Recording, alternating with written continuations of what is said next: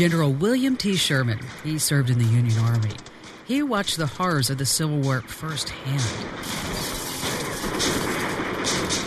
You may not know his name, but Sherman's known for gathering 100,000 troops, destroying Atlanta, and just devastating Georgia. He told his men that war is long and it's bloody. I am tired and sick of war, its glory and all its moonshine. It is only those who have neither fired a shot nor heard the shrieks and groans of the wounded who cry aloud for blood, for vengeance, for desolation. War is hell. General William T. Sherman, 1880. Historians are now calling Sherman an architect of modern warfare. Many of the tactics he developed in the 1880s, during the Civil War, they're still in use today. But many things have changed since then. The weapons, the uniforms, and even the battlefield. In today's modern war, there are no bullets, no bombs, no bloodshed, and not even an enemy you can identify. Why? It's called a cyber war. A cyber war is to intrude, disrupt, and or destroy by the use of computer networks and data over the World Wide Web to affect a specific intended outcome. Right now, the United States is under attack, and what makes this cyber war even scarier is that nobody knows exactly where some of the attacks are originating. Sure, you have Russia, China, and North Korea. They're always on the radar. But there are other enemies floating around in cyberspace. Think of them as pirates in the open ocean, ready to strike at any moment. No one knows who they are, who their targets are, or when they're going to strike. We're not talking about Russia or China or North Korea, but possibly syndicates ready to take over the world. And wait until you find out how you could be one of their foot soldiers and not even know it. It's one of the lesser realized issues and threats that are out there. I'm Kim Commando, your digital pro. And in this Commando On Demand podcast, we're going to take a close look at what a cyber war actually looks like. We're going to disclose how vulnerable we really are and the realization that we're under attack every minute of every single day. Plus, you're going to learn why it's so hard to identify our enemies and why we really have no allies. When you're hiring, you don't want to waste time sorting through dozens of irrelevant resumes. You want an efficient way to get to a short list of qualified candidates. You need Indeed.com. Post a job in minutes. Set up screener questions based on your job requirements. Then zero in on qualified candidates using an intuitive online dashboard. Discover why 3 million businesses use Indeed.com for hiring. Post a job today at Indeed.com/hire. Search for greatness. Search Indeed.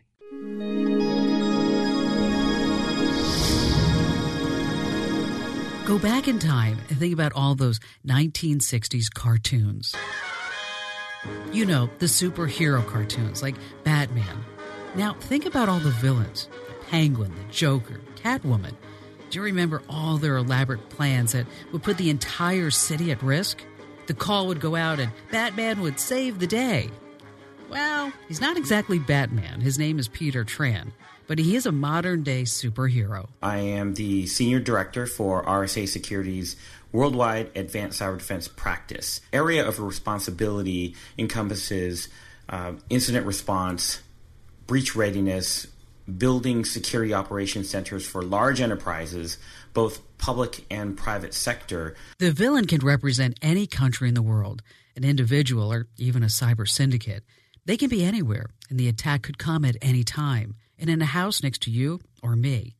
They are declaring war, a cyber war, against anyone or anything in their crosshairs. It's possible that they're targeting the streaming companies, say Hulu or Netflix, looking for your personal information. Enemies might be targeting high-tech businesses like Apple or Google for insider trade secrets. And what's downright frightening, they're targeting the military for top-secret information. You may not be hearing about the attacks every day. The popular media doesn't exactly report them. But don't be lulled into a false sense of security. There's a war going on. Battles are now being fought.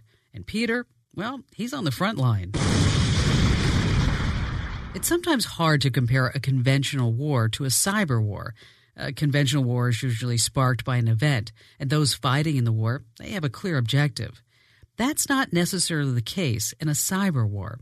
The cause of a cyber war, the battleground, and the specific objectives are sometimes vague. In cyber war, there aren't clear geographical borders. Digital borders traverse left and right.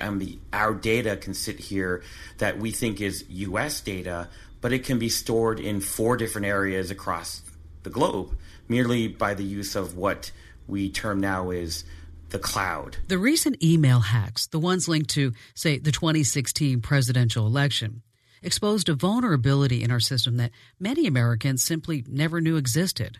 Many people I speak with believe the email hack was designed by the Russians and was totally meant to disrupt the election process. But there may have been another objective. Some consider it just a shot across the bow. We call that the loud and proud. So it's the warning shot, if you will. But in this context, we've had many, many warning shots. But because of the high visibility of the 2016 elections and the mind share that it garnered, it's absolutely possible it is a loud and proud moment for any nation state, particularly Russia or others, to say, guess what? We can do this, so stand by. Now I want to introduce you to P.W. Singer. He's the co-author of Ghost Fleet. If there's one book that you should read, it's definitely this one. It outlines what the next world war might look like. The book, though, is based on all real-life stuff. It also comes with 400 endnotes documenting how every single technology, every single trend, even some of the things that the characters say are all sourced from the real world. Tell us how you know so much about war games and hackers and technology and international boards. And, of course, you've got policies and procedures up the yin-yang.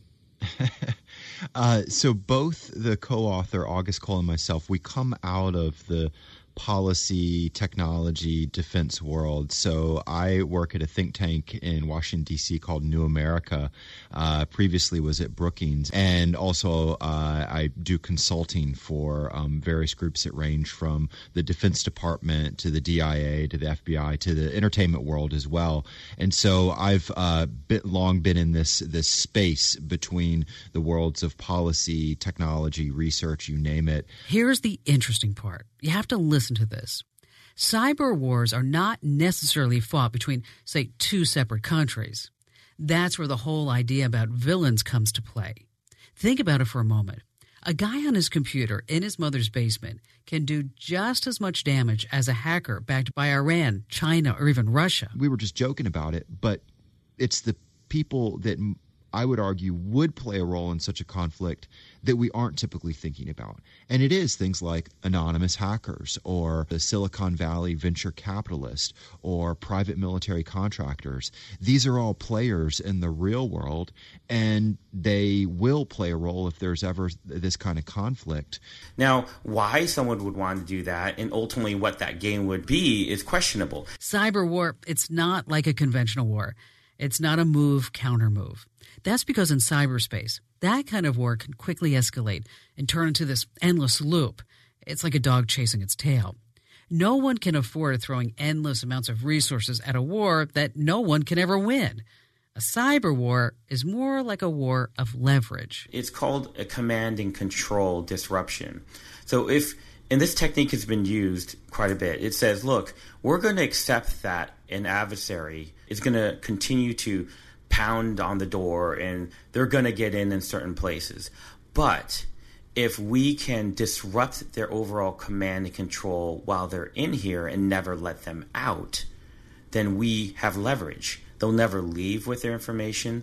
They'll never disrupt because we can then tend to kind of put parameters around where they can and cannot go. And that leverage can be acquired by anyone, from a country to a syndicate to that guy in his basement looking to take over the world.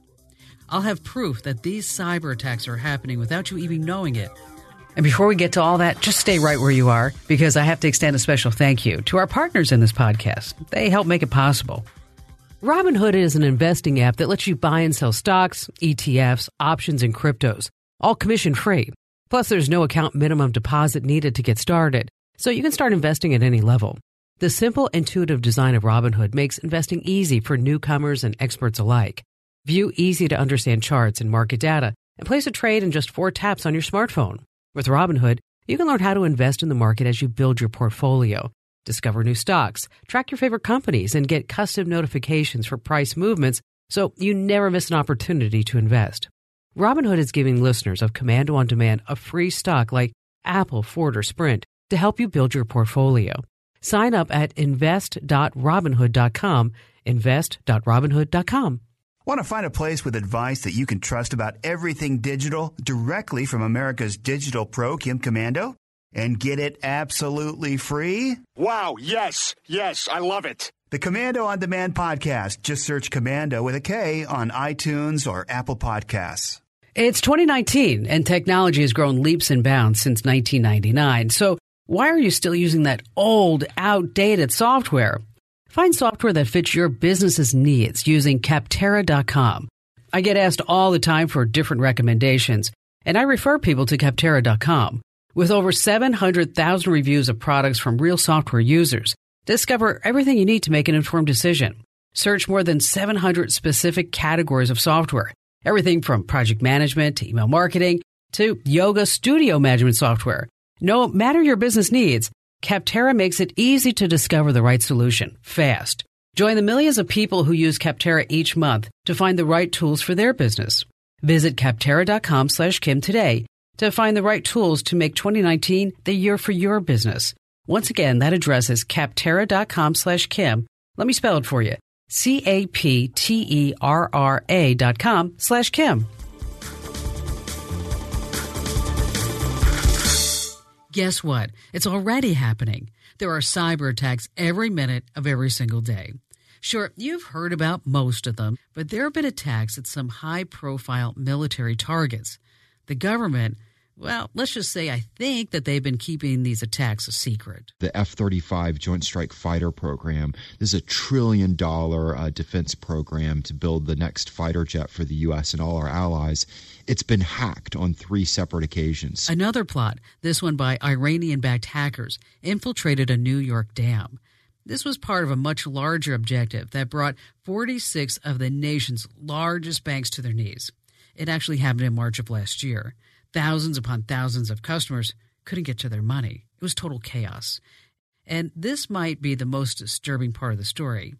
Analysts aren't 100% sure they know why. When you start to aggregate the most high-profile attacks, the analysis could point to establishing footholds in various different critical infrastructure verticals to affect some greater future intent. This means hackers could be getting into a system to create even more chaos in the future. A little bait and switch, if you will.